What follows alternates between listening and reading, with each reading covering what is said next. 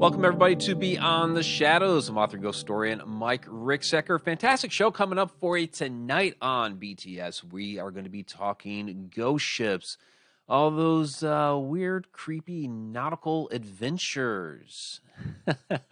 But before we get into all of that, I want to let you know that this episode of Beyond the Shadows is brought to you by 100 Road Roast. It helps you hunt ghosts. That's right. All right, so here we are on Beyond the Shadows. I know Edge of the Rabbit Hole earlier this evening. We had a couple of great guests, Dr. David Bettenhausen and Carla Bogny Kidd. And I know we had all kinds of crazy technical difficulties with that. I do apologize. The new computer still getting it, everything kind of, I guess all the bumps ironed out or what have you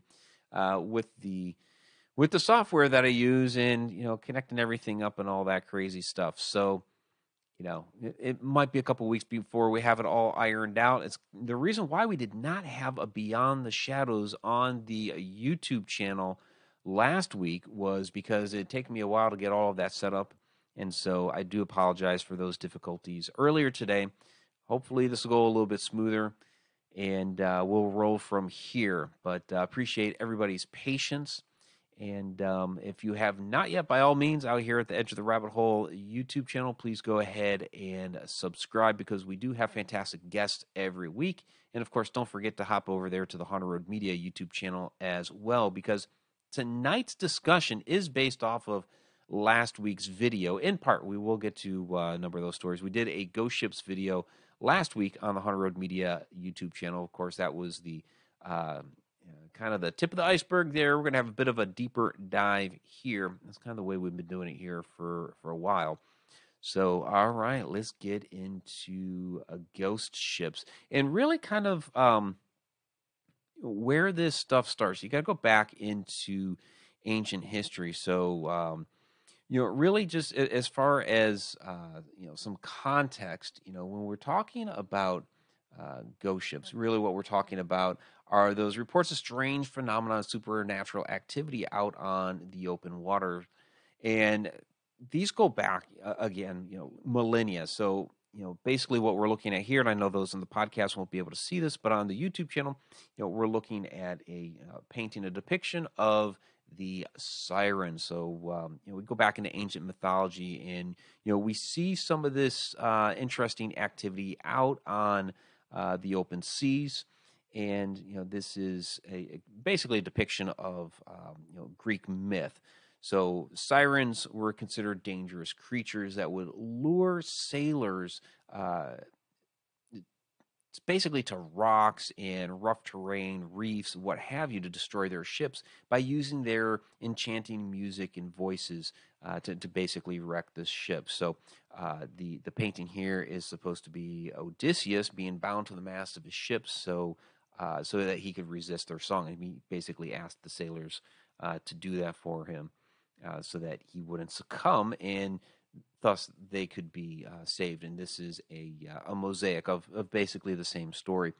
So now originally, sirens were male or female, but the male version of the sirens went by the wayside, and around the 5th century BC, the sirens almost exclusively became female in nature. So even evolution of the stories, we've talked many times before on this channel about myth and legend, how it evolves over time, and somewhere along the way there was some grain of truth and it evolved into these stories, but they do change over time. So you can even see there the idea of the sirens being one or the other, male or female, and then developing into just the female. And then we see other types of supernatural type creatures that are that come out in myth and legend later on as well. Like you get into mermaids and even when you get into creatures like the Kraken and things like that, you have all of these types of beings within the sea. And you can even get into some of the different gods that ruled the sea as well. So we're not going to get into all of that. We want to get into the different ghost ships. But basically, it was stories like this from way back in mythology that was their kind of way of explaining why you had some of this supernatural activity happening out in the open seas when you have these different entities like the sirens and what have you that are out there that can possibly create this activity that people are witnessing and experiencing. Why are some ships mysteriously drawn to the rocks and crash into the rocks? Well, it was the sirens. So we get our start there. As we move on, so this was one of the requests out of the Mike Ricksecker Facebook group, and I do appreciate all those who chimed in on that thread. You guys did ask for some interesting stories, so that was part of this as well. Was that out there on the Mike Ricksecker Facebook group? I threw out there, okay, what are some of your favorite haunted stories or supernatural activity that happens out on the open waters. And so this one here, we'll get back to it. This is the Flying Dutchman. I think this is the one I wanted, though. That's only showing the one. Interesting. Okay, well, another technical glitch. It's only showing the one photo. So I had the original painting, and this is another artist's interpretation. But in any case, so the Flying Dutchman, and we're not talking about the one from the Disney movie from Pirates of the Caribbean. We're talking about the legendary Dutch ghost ship, which we don't know if there really was an actual Flying Dutchman ship, but basically it's a myth out of the 17th century, kind of inspired by the Dutch East India Company. And so, according to legend, if the Flying Dutchman, if it was seen, it was hailed by another ship, then the crew of the Flying Dutchman would try to send messages to land or to people long dead. So there's a lot of interesting stories surrounding the Flying Dutchman. There are purported sightings in the 19th and 20th centuries as well. That basically claimed that ship glowed with a ghostly light. It was seen out on the deep oceans and what have you. And of course, this is supposed to be basically signaling doom. Like if you see the Flying Dutchman, then of course something terrible is about to happen to your own ship. But even with that, the Dutchman stories evolved over time, and we see this. We already talked a little bit about it with the sirens, but even with the Flying Dutchman and others as we go along, you'll start to see how the stories evolve. It's kind of something we always talk about again when it comes to myth, legend, urban legends, and how we have some grain of truth in the stories compound on top, but you can try to find what those pieces of truth may end up being. So with the Dutchman, so the first print reference to the ship was in Travels in Various Parts of Europe, Asia, and Africa during a series of 30 Years and Upward from 1790 by John MacDonald. So the story of the Flying Dutchman does go as far back as that. And I'm just going to read this little bit to you that was written by John MacDonald back then. It says, the weather was so stormy that the sailors said they saw the Flying Dutchman. The common story is that the Dutchman came to the Cape in distress of weather and wanted to get into harbor, but could not get a pilot to conduct her and was lost, and that ever since, in very bad weather, her vision appears. So, again, it's a ship that's met some sort of nasty ending, now a ghost ship, and appears to other vessels in times when they are experiencing the same type of terrible situations. So as far as the Flying Dutchman being a pirate ship, this actually came about later on. Sir Walter Scott added to that mythology, and he was the first one to actually refer to the Flying Dutchman as a pirate ship. Of course, as the years go on and the stories get compiled, now it's pretty much considered a pirate ship rather than the original. It seems more like the original stories are more of a merchant ship gets changed into a pirate ship, and now in our modern times, you know, Pirates of the Caribbean picks it up, and the Flying Dutchman is also part of Davy Jones' locker, right? So yeah, but I mean that's all good fun. It's all good fun. All right. So moving on, and by all means, you guys have any questions or interesting comments, please go ahead and throw them down in the chat. Always appreciated. Um, and all right. So the Mary Celeste was another one that you guys were looking for more information about, and I did cover this one in the Haunted Road Media video. So Mary Celeste, and this goes back in to 1872. This one was a merchant ship, and what was crazy about this, it left out of New York with it had basically a family aboard, uh, uh, husband, wife, a couple of children, or actually it was one child, she was two, and then there were 8 crew members. However, weeks later, the Mary Celeste was discovered and nobody was aboard. And what's crazy about this is that it looked like the inhabitants of the Mary Celeste just decided to get off the boat one day. So the one lifeboat was gone. Um, the captain's papers were taken, but everything else on board was pretty much in order. So there was no signs of a struggle or anything like that. It kind of rules out pirates. Um, there was no evidence of anything like they were in the middle of making a meal or like a meal was set or anything like that. So they didn't. It didn't seem like they left in an emergency. Everything, like I said, was pretty much in order. They left some different valuables on board. Um, so things that you would think that they would try to take, very quickly or whatever, that was all there. It just seems like they made some sort of orderly exit off of the boat. And when these guys found it, it's just kind of, derelict in the water. They tried to go ahead and hail it. Of course, when they hailed it, they didn't get any response. So then they approached it and discovered that, that it was abandoned.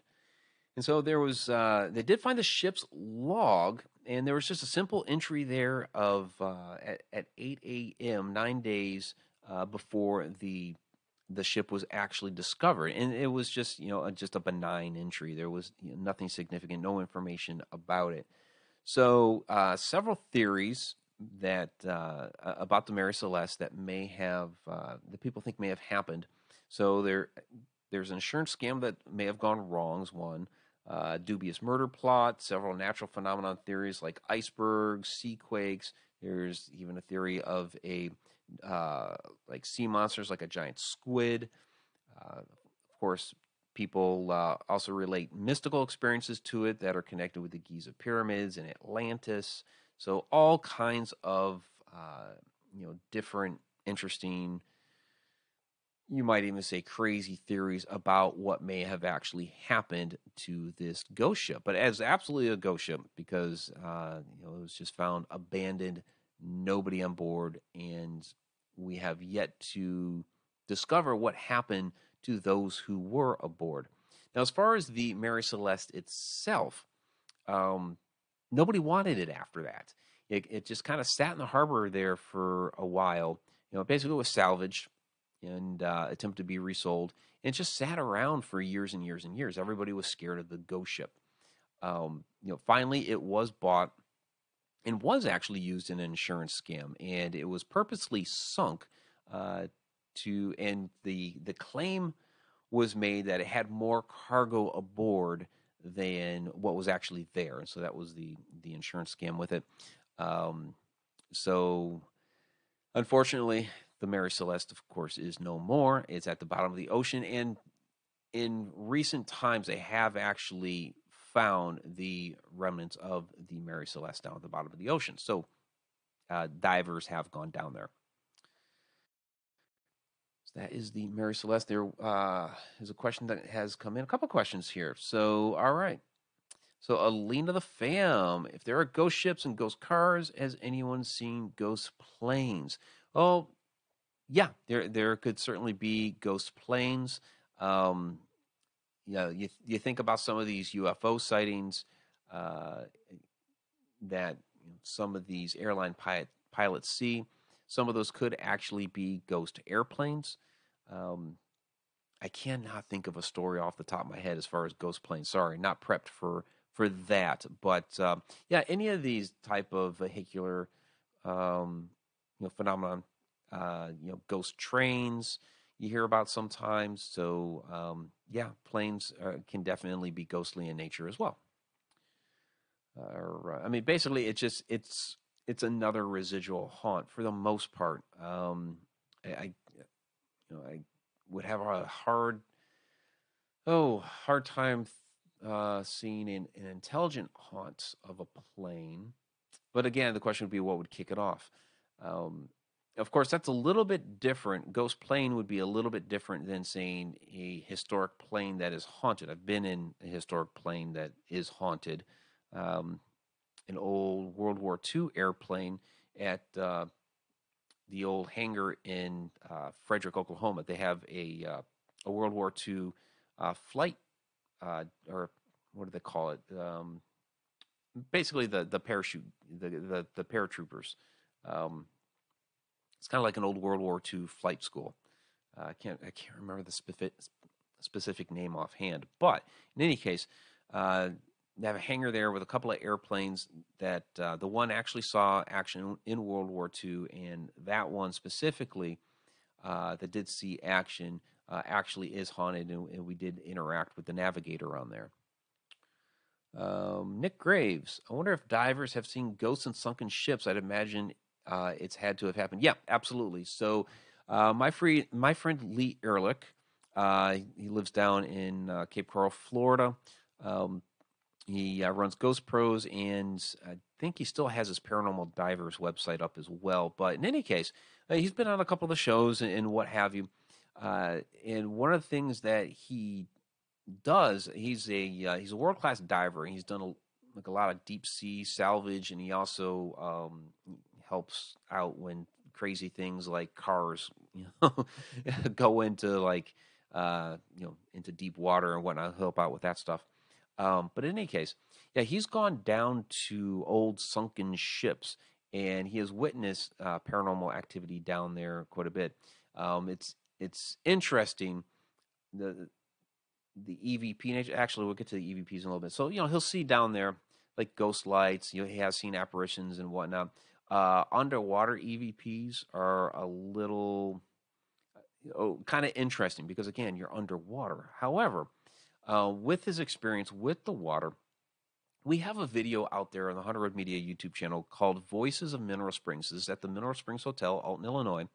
And Lee was out there with us one time, and he's been out there a couple times. But the one specific investigation, he was teaching us how he's able to get EVPs off the water. So, Mineral Springs, some of you have been there, off the Grand Ballroom, down the hall, near the antique shop, there's this fountain. So if you go back down that hall a little bit, you can't be right next to it. You need to be down the hall a little bit, and you start listening to the lup, lup, lup, lup, lup of the water. You can actually hear the voices off the water, and we're sitting there. It's interesting because it's not really EVP. We're hearing disembodied voices. So you watch the video, and we're asking questions like, okay, where are you from? You hear St. Louis. This is off the water.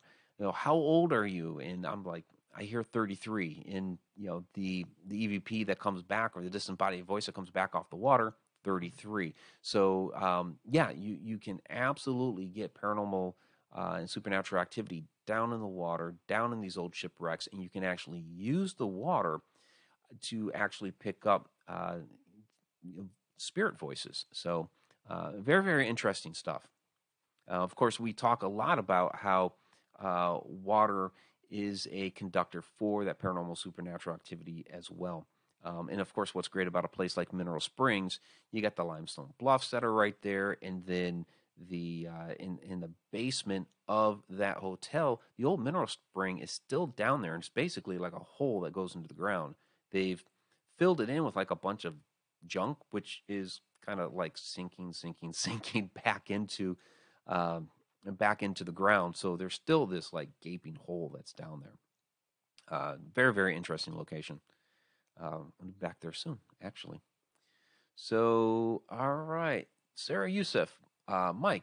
See, people tend to be a superstitious bunch in the first place. Could have been a result of that. Oh, as far as the Mary Celeste being abandoned, I mean, yeah, they could have gotten superstitious of something that they saw out on the open water. We don't know what they may have saw. Um, there could have been some sort of phenomenon going on out there, and that could have been like a bad omen, and they just decided to get into the boat and leave. And they could have even been something that they weren't intending to completely abandon ship. They may have been just going into the lifeboat temporarily, and then something happened where they lost track of the Mary Celeste itself. I think one of the theories specifically is that they were possibly, because they don't know for sure, that it may have possibly been encroaching a reef, and they got into the lifeboat in case the Mary Celeste itself hit that reef, and then if it didn't, of course, they'd get back on. But while they were doing that, while they were in the lifeboat, the winds changed, and then all of a sudden the Mary Celeste itself took off on them, and they're stuck in the little lifeboat and can't catch up to the Mary Celeste. So it's a theory that's out there. There is absolutely no way to know for sure. Those unfortunately, the family and those 8 crew members are probably at the bottom of the ocean somewhere. And if you're talking the middle of the Atlantic, that's some deep ocean out there. So we're probably never going to know. And even if somehow, some way they're ever found, we're still not going to know why. All right, so Alina the Fam, what about ghost motorcycles? Yep, absolutely. Ghost motorcycles do happen. In fact, about this time last year, I put a video out on the Haunted Road Media YouTube channel about the Headless Rider. So it's a motorcycle story that's here in the northern Ohio area, actually closer to Toledo near Elmore. And I don't want to get too deep into that because they're supposed to be doing ghost ships, but basically, it's supposed to be every year on the anniversary, the Headless Rider is supposed to come back. But the story is tragic.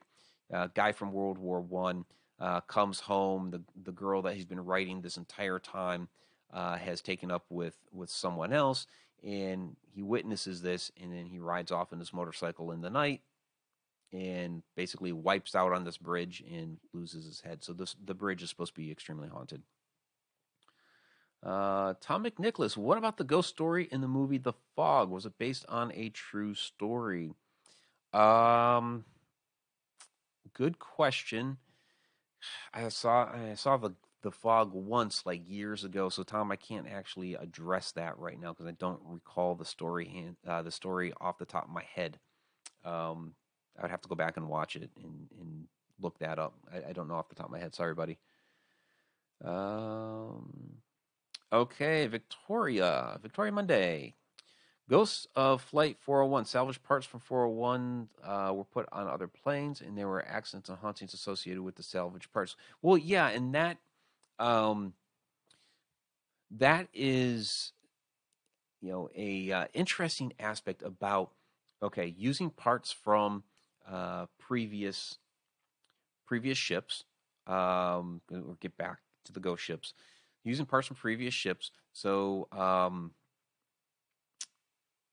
oh geez, the name of it. Baltimore Inner Harbor, the Constellation. There we go. USS Constellation. So what's interesting about that? So that ship there, extremely haunted. People talk about the powder monkey, the little boy who died on there that's running around, several others. And what's interesting about that ship is it's not actually the original ship itself. It's the second USS Constellation, but um, it seems that the hauntings that were associated with the first one came over to the second one. Um, and as far as I know, there are uh, no parts associated with it. From the old one, it's a brand new original ship from. I mean, they were both very old ships, but the second one didn't have anything from the first, but yet was christened in honor of the other, and yet you have all the hauntings from the first that are there with it. So, did those spirits associate themselves, that had been with the original ship? Did they somehow associate themselves with the new ship because it was built in honor of the former? So, kind of interesting things like that. All right, the Bechimo. All right, so this one was featured in the Alaska Triangle, the show that I was on earlier this year. And it's a really interesting story, kind of bizarre. And basically, what happened here, so this ship, it dates back to 1914. It's basically a cargo steamer, but it became known as Alaska's ghost ship after, in 1931, it basically became abandoned. Basically, it kept hitting the ice. It kept getting impacted into the ice, and um, it just would get stuck. It would get it would get lodged in the ice, and so this would cause them to have to abandon the ship for a while and take up residence. Like this happened near Barrow, and so they stayed a couple of nights in Barrow, and then while they were staying there, it all of a sudden became dislodged and it started floating away. So they followed it. They tracked it down. They would talk to some of the local Inuits, some of the Native Alaskans, and then they would refine it. Well, it became lodged in the ice again. And you can see here, these poor guys, they're taking supplies off in one of the little lifeboats, and they had very valuable cargo on there. It was like $1 million worth of furs, and so they didn't want to lose this thing. And so the one night they end up, or a couple of nights, because it had been lodged in the ice again, they set up like a little tent city around there. But they got basically a nasty blizzard hammered them, and they were kind of stuck there. But the storm dislodged the Bechimo again, and off it went again. And so this kept happening over and over and over. And what they ended up doing was just completely abandoning. Once they were able to catch up to it again, it was getting damaged, hitting the ice, and they were like, "This is just not going to last the winter. So we just have to give up on the Bechimo." So they were able to get all the furs off of there, and there the Bechimo went off again. But they were wrong. It lasted far more than the winter. It lasted at least 38 years. So the last time it was actually seen was in 1969. Nobody knows what happened to it after that, but they called it Alaska's ghost ship because um, it would appear out of nowhere, and they would see it floating along. Hey, there's the Bechimo, and people would go and they would try to board it and they would try to salvage it, and they would always have issues. They would always have problems trying to do this during this span of 38 years. And it would go floating off again into the mist. And so this happens, again and again and again, where it would just seemingly show up out of nowhere, and then as soon as they had seen it, it would disappear again. Again, the last time it was seen was 1969. Nobody knows what happened to it, whether it actually sunk or if it's perhaps still floating out there somewhere, and it hasn't been seen since then. So very, very interesting and bizarre phenomena of this ship derelict, floating around the waters of Alaska for decades, almost 40 years at least. So we just don't know how long it actually did survive. So I was getting back to some questions when everything kind of died again last time. So let's get to a couple. There are a couple other questions here. Um, that's an interesting question, Alina. Has there ever been a train accident because of an appearance of a ghost one? I don't know. I don't know. So um, I'd have to look that one up. But yeah, I mean, things like that could happen. You at least hear of that with like ghost cars, where cars going down the road and they see the headlights of an oncoming car and they swerve off the road, but there was no car. So you'll hear about things like that. So could it possibly happen with things like trains or ships or planes? I would imagine so that that does happen to some degree. So all right. Um, Let's move on to the next here. This is also an Alaska story. That was the wrong tab again. All right. So this is the SS Princess Sophia. This one's a really tragic tale here, where this goes back to 1918 October, like right around now in October. And for those of you familiar with Alaska, yeah, it's already snowing in October. When I was stationed up there, I arrived on November 1st, and there was probably a good foot and a half of snow already on the ground. So they're taking off, and they got started late. And so a lot of people end up blaming the captain that he was trying to make up for lost time, which is sad.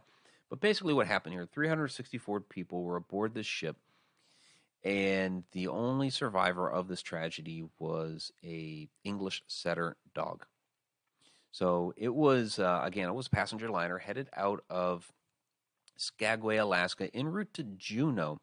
And as it was navigating the Lynn Canal, the ship got hung up on the Vanderbilt Reef. Um, the way the Alaska Triangle comes into play with this is Captain Locke was a very skilled captain.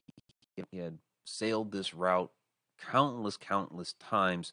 So how did he get veered so far off course? Because he was like at least what was it, like a mile and a half off course, or something to that effect. He was far off course, and here's the reef.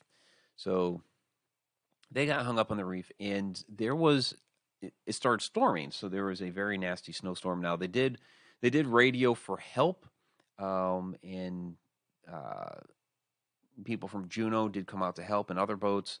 Um, the captain of the USS Cedars, Captain Ledbetter, and he had stated that he had never observed conditions that would have allowed for the evacuation of the Princess Sophia. Um, Anytime that they were, trying to get close and perhaps help out, Captain Locke would tell them to go ahead and get back because he's observing the conditions, and because of, you can kind of see in this photo the waves, and I'm sorry, those in the podcast can't see the photo, but you can see the waves crashing against the boat and the reef. And I only have this one here. There are several others. If you watch the video on the Hunter Road Media YouTube channel, you can see how big some of those waves were getting. And so the fear was that if you were to try to load some people into some rescue boats, or if you had people coming to the Sophia to try to help out, then those boats were just going to either crash into the reef or crash into the boat, and those people would perish. So they were trying to wait um, for better weather, for the storm to clear up. Um, Problem is that, um, very sadly, the rescue boats came out there the next morning, and Princess Sophia was gone. They basically, all they saw was the mast sticking up out of the water. Um, it was still snowing at this time. The storm was still going on. It calmed down a little bit that morning, but all 324 had perished in the water.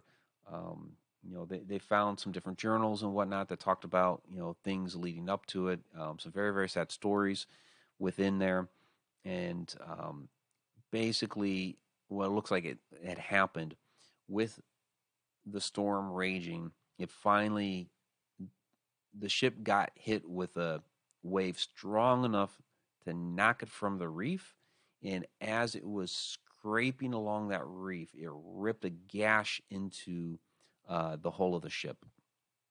And at that point, they were doomed, unfortunately. So, where the ghost stories come into play, this is a very tragic tale. Where the ghost stories come into play on this is they took the bodies to Juneau, and they basically had makeshift mortuaries and whatnot there. And so those locations in the city of Juneau that took in the bodies uh, from the SS Princess Sophia. I'm sorry. Some people call it Princess Sophia, um, but Princess Sophia. Um, a number of those places are haunted, and they have observed people from that era around 1918. The apparitions down there, um, like in the basements of some of these places where they had kept the bodies. They'll hear screams and all sorts of things relating to this tragic event. So um, again, another crazy one from the Alaska Triangle. Um, all right, so. Lena Fam, has there been a Titanic sighting? So, like the ghost of the Titanic, a ghostly. Not that I know of. I haven't, off the top of my head, heard of somebody seeing the apparition of the Titanic. So, what is kind of interesting when it comes to the open waters, there is some interesting phenomena when it comes to parallaxing, especially with the night sky, and you start getting that mirage effect. Um, this is there's an interesting theory out there, and I think the documentary was on Netflix a few years back. With it was like the last ship that saw the Titanic, and they thought everything was fine, everything looked good, or what have you, and that they were at least in somewhat of a range that they could have gone to help. That because of that parallaxing and mirage effect and all these different things that happen out there on the waters, that what they saw was not really the case. And there's a certain term. What was the term? I think it was like I can't remember offhand, but basically, if you go back through the logs and look through the notes, they were making remarks about that effect was really strong that particular night, and so that could have um, led to there not being a quicker rescue, that they couldn't have gotten out there maybe perhaps that night. And um, there's any of these tragedies that happen like this, you always get people that come along and say, well, why couldn't they have gotten out there quicker? Why didn't they get why didn't so get there in time? Or why didn't they whatever? And it's not for people just ignoring a distress call or what have you. It's There are these different things that come into play. So like with the Princess Sophia, they were out there to try to help, but conditions were of such a case that anybody going to try to help would have died themselves. And so they were just waiting, they're trying to wait out a storm so that they could get the rescue boats in there to help. And just that night they were gone. So it's tragic. Um, So, Tom McNicholas, did you mention the schooner Jenny that was frozen with crew still aboard? Nope, haven't talked about that one. I don't have that one in my lineup tonight. So, Tom, you have some good questions. Just not stuff I'm talking about this evening.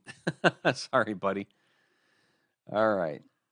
So, but as far as ones that did freeze, um, it's the Franklin expedition, and this one's really tragic. So the Franklin expedition with this, This is 1845, and what was going on with the Franklin expedition? They were looking for the Northwest Passage, that elusive connection, uh, basically through Canada to the other side to get to the Far East. Basically from Britain through Canada to the Far East. They were sure that there was a easier, at least easier way to get through there, so they wouldn't have to circumnavigate the long way. They were trying to find a shortcut. And if you look at a map and see all the islands in that northern region of Canada, I mean, there is a way to do it. um, it's just it's very treacherous. And again, we're talking about places that acquire a lot of ice. And what ended up happening with the Franklin expedition is that they did get iced in.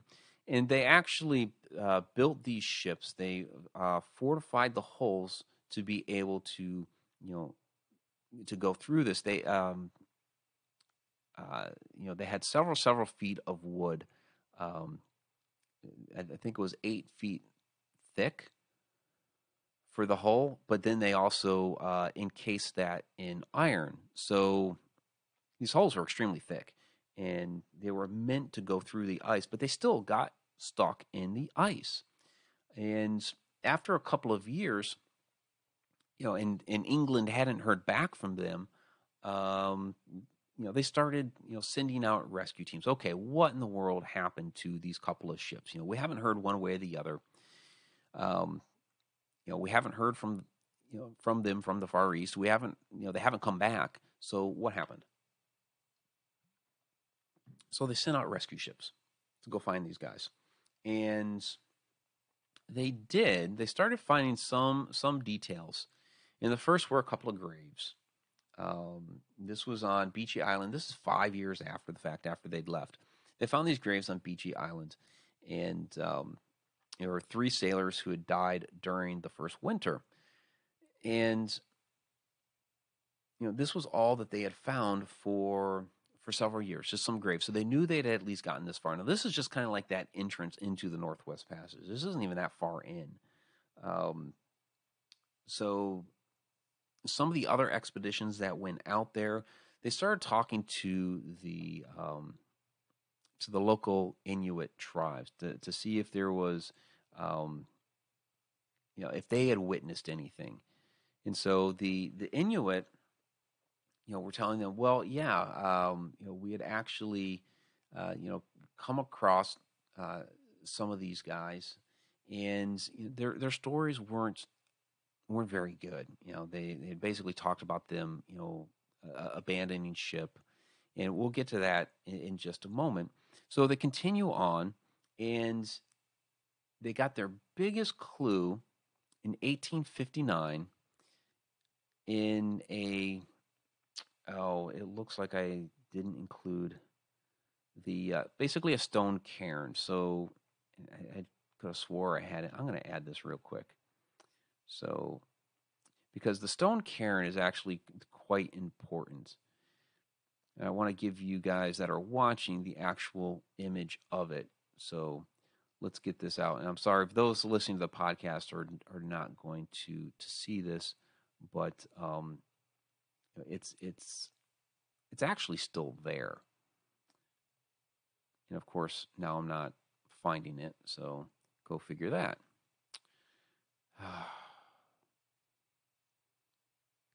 Sorry, guys. So basically, the stone cairn is a tall stone pillar, and it has a basically like a hollowed out area where you can put a container that will provide information. And it's not this directory, is this one. Sorry. But like I said, I wanted to show you guys. Here we go. All right. So there's the stone cairn. This is what we're looking at. So within this, they found a note from the crew. So finally, 14 years, okay, 14 years, almost 15, they finally get a little bit of information. And what was in there was the note. And along the top, you can kind of even see the words. They're a little bit big.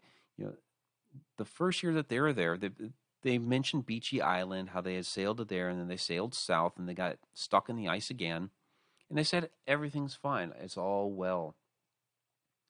But then all this scrawling text around the edges was the following year. The cold was so bad that year that throughout the summer, the ships never dislodged from the ice. And so they were stuck there for a whole nother year. Their captain, Captain Franklin, had died, as well as several others. And they mention in here how they are giving up on the ships and that they're actually Backfish River trading post. And they're going to do this in the winter. Yeah, that's kind of crazy. They're going to walk 1,000 miles in the winter. And this is where the Inuit, and when they started asking the Inuit, okay, did you see these guys? And there were some horrific stories of, how they would run into these guys, and there would be, several of them. They're carrying supplies in their little boats that they'd taken off the ship, the little lifeboats, and they're dragging them through the Arctic. And the Inuit would give them a little bit of meat or whatever, but they couldn't take them into their villages because it would just disrupt everything and have any place for these guys. And they were trying to make it to this trading post. So, but there were stories of cannibalism, which when those stories got back to England, everybody denied it. No, these are tough sailors. They would never do that. Well, modern archaeology has found some of these camps from these guys and have discovered that, yes, they got to the point where there was cannibalism. In the meantime, while they're trying to make this 1,000-mile trek, the ships dislodged from the ice and basically become ghost ships out on the water. And for years, nobody knew whatever happened to those ships. There were stories, again, from the Inuit that that one did actually get crushed in the ice and sank, but another actually was seen out on the water with smoke rising from it. They did actually, these ships were kind of innovative for the time. They did actually have a heating system that was installed. So they had a little coal furnace. They actually had some piping running through there because they knew they were going to be going through the Arctic and it was going to be very cold. And so they actually had this rigged into the ship. Well, they were seeing the ship out on the water with the smoke. So there's an idea that perhaps some of these sailors turned around and said, forget this, we're not walking 1,000 miles, let's get back to the boat. And they made it back, and actually, some believe they started sailing again. And then the Inuit said, well, and then along the shore, we saw some footsteps, from where we last saw the boat. There were some footsteps leading off into the cold again. So maybe they got back off the boat. So eventually they both sank. And just recently here, and the one was found in 2014, and the other, and see, here's the unfortunate souls. They're trudging through the Arctic. But this is the Terror. It was the Erebus and the Terror were the two ships. The Erebus was the first one that they found, and that was in 2014. And then the Terror they found, in 2016, a couple years later. So of the 105 men that set out for Back River from the Stone Cairn, they have confirmed 24 remains. They have found various other remains that they haven't quite been able to verify are from the Franklin expedition, but if they did, it would bring the total to 85, and there would still be 20 sailors still missing. So very, very sad and tragic. Absolutely. So ghost ships now at the bottom of the water. And B3 airspace, didn't they resort to being cannibals? Yeah, that's what I was talking about. That they actually did have to resort to cannibalism, and that's when they've uncovered those remains, they have found those indications of cannibalism. So Robert Hanna, interesting question. Mike, do you think the disappearances on these ships are like the lost colony of Roanoke? Yeah, Roanoke is really interesting.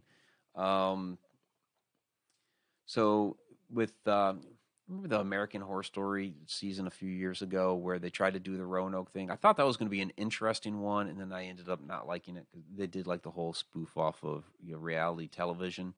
And I didn't like where they ended up going with the actual Roanoke story itself.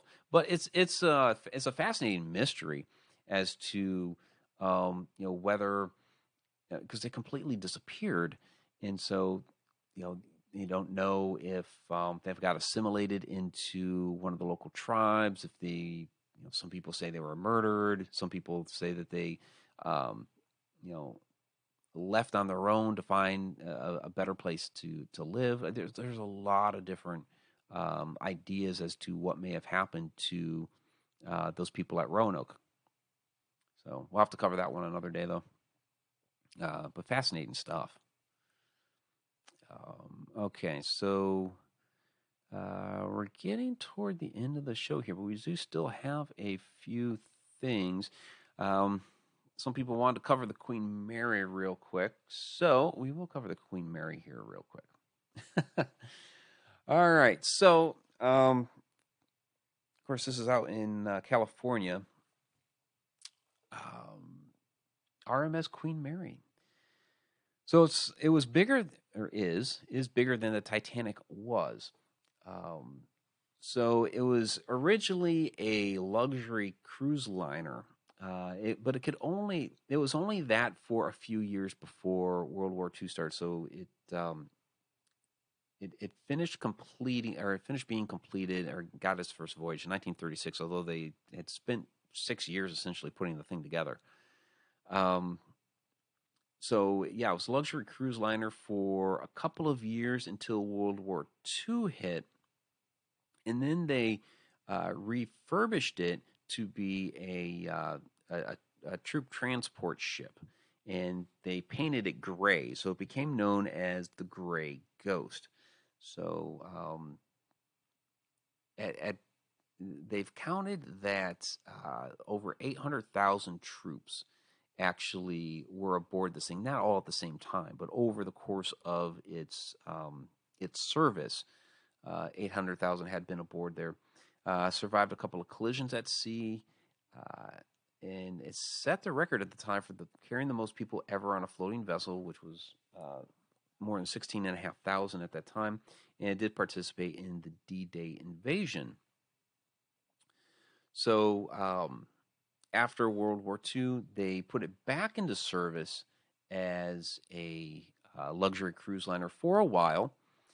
And once it basically became deprecated because it didn't have as things like air conditioning and stuff like that started to become in vogue, Queen Mary didn't have that, so basically it was decommissioned. But now it serves, of course, as a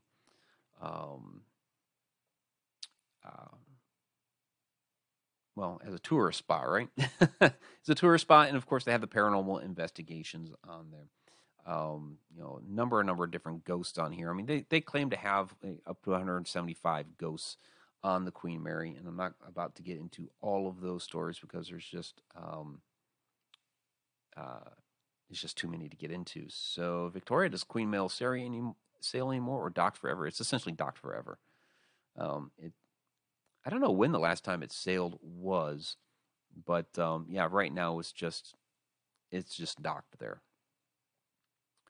So, all right, that is the Queen Mary. It's one of those bucket list items for me because I mean I guess when you're in the paranormal community for so long, people always talk about as far as like haunted ships, Queen Mary is like the one. I mean, there's other ones like USS Hornet and some others.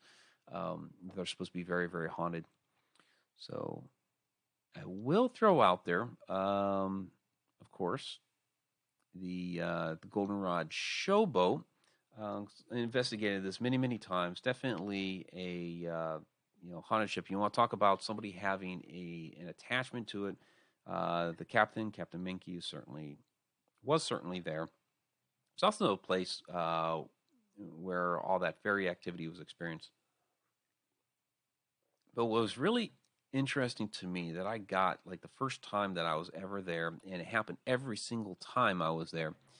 So this is the showroom, and if you look at the balcony on the right hand side, all the way in the back, if you follow the stairs going up, you can't see the door, but there's a door back there that leads into the dining room area, and then comes out here. This is the dining room area, and you can see back in the passage. So if you look that open doorway there, again, I apologize to those in the podcast. If you look at that open doorway there, there's a service corridor that's there, and basically for the dining room that was used as like I said, service area. So dishes, plates, all that stuff. Brewed coffee back there, all that stuff. Um, and basically it leads out to the balcony. Every single time through there, it was always dark, heavy, oppressive. See, that is basically where you would see the shadow figure there on the goldenrod. I didn't see the shadow person every time there, but did see it in there. But every time walking through there, it was dark, heavy, hair raising, all that stuff. And it's like, what in the world's going on in this particular spot? And so last time on there before it unfortunately burned, Jake Medford's telling us that, oh, yeah, so, before it was refurbished, because that whole upper area there, that whole balcony area and behind it was very, very different way back in the day. If you look at some of the old historic photos, and I didn't put any here, sorry, the corridor was actually straight down the middle, and then there were two sides to it. But they had refurbished everything later on to create a dining room and a kitchen and all that stuff up there. But originally, that room where all that stuff happens was Charlie Minky's room, and Charlie Minky was Bill Minky's brother, and they ran it together. Bill was kind of like the primary, and Charlie was the secondary. Both captains, I guess. And Charlie's the one that had the thing going on with the girl in St. Louis, whose father worked on the ship as well. And one day when she got into an argument with her father, she ran off into the night. And the next morning, she was found floating next to the boat.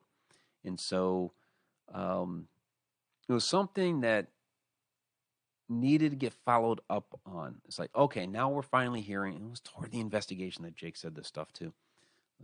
Finally finding out, okay, this was actually Charlie's room, this area long ago. So is he still there? Is this the shadow that we're experiencing there? Okay, so let's gear our investigation more toward Charlie. And we, never got the opportunity again because the arson fire. So tragic, but again, it was another ghost ship. So it was very, very cool spot. So from Victoria Mundane, Mike, why are all the battleships haunted? We have several docked around the Gulf. Death, a lot of death, a lot of tragedy. Yeah, I mean, you're talking about people whose lives were cut short. So, some of these spirits that are still on there may still believe that it's the war and they're still fighting and they're, still doing battle. It's tragic. So, yeah, you get that in any of these locations that have had, that have seen war, that have seen battle, that have seen death like that. Of course, places that have seen murder, you see a lot of these, this type of activity. And it's just, just that tragedy when it comes down to it. So, yeah, a lot of your battleships, anything, that has seen that type of action, you're probably going to have a haunting associated with it. So, Yeah, it's probably why places like like the older parts of the world are so haunted because they have seen thousands and thousands and thousands of years of bloodshed, and it's just all a mishmash there of this energy. So even if the spirits are no longer there, the place itself retains the energy. And in something like a battleship, you got to think if you believe in stone tape theory. So you certainly have material there on a battleship that could retain and harness that energy. Again, we're not really sure what the catalyst is, but very easily you have something there that could record that energy, and then when the catalyst kicks it off, there you go. There you see, the sailor walking down the corridor and meeting his death or whatever. It's terrible, but you see that happen at a lot of these locations like that, the where the environment has just soaked in all of that energy, and a lot of it's residual. It's not always. In fact, in a lot of these, it's not going to be an intelligent haunt. I mean, that's not to say that none of these places have an intelligent haunt. They do still have intelligent haunts, but a lot of it's going to be residual. It's just a recording of what happened, that energy transference, and then it's kicking off. So, all right. So, you guys got anything else? Okay. So, Sarah Youssef, I see you down there in the chat. Do you think that paranormal tourism perpetuates the haunting in terms of fueling energy? Well, I mean, you're talking about. I mean, yeah. I mean, I talk about this in several cases where, um, I mean, you're basically you're almost manifesting the activity to happen. A common question. I use this a lot with cemeteries. So I don't believe like a cemetery is inherently haunted, but I believe that you going to a cemetery and calling out to some of these people, making an observation about headstones or whatever it is that you're doing. I've had it happen before where I'm just observing about a family and coming to my own ideas. Okay, well, this person died here and that person died there. Oh, this must have happened. So I'm talking about them. So I'm giving them attention. And I think what can happen is even though they're, you know, on the other side or whatever, that they hear that something almost kind of like tickles their ears. Hey, somebody's talking about me. Let me go check it out. And they go. So I think they know when somebody's visiting a location or what have you. So that's in one sense there, but also the idea that if you have all these people putting energy into something to try to get something out of it, that at some point something's going to respond because there is enough that's been put into there that at some point something has to come back out. So. Um, so yeah, so some of these, I would say, some of these haunted locations are getting fueled because of the attention that's being given it, and so it manifests. Um, all right, so I think some people would almost try to go down like the Tulpa thought form route, but I'm not going to quite go as far as that. Um, but I think we are in some degrees creating or at least calling enough attention that something is coming out and being like, hey, I can get some attention over here, whether it has anything to do with that location or not. It could be a spirit walking by and be like, oh, they're looking to talk. I'll go check them out. So all right.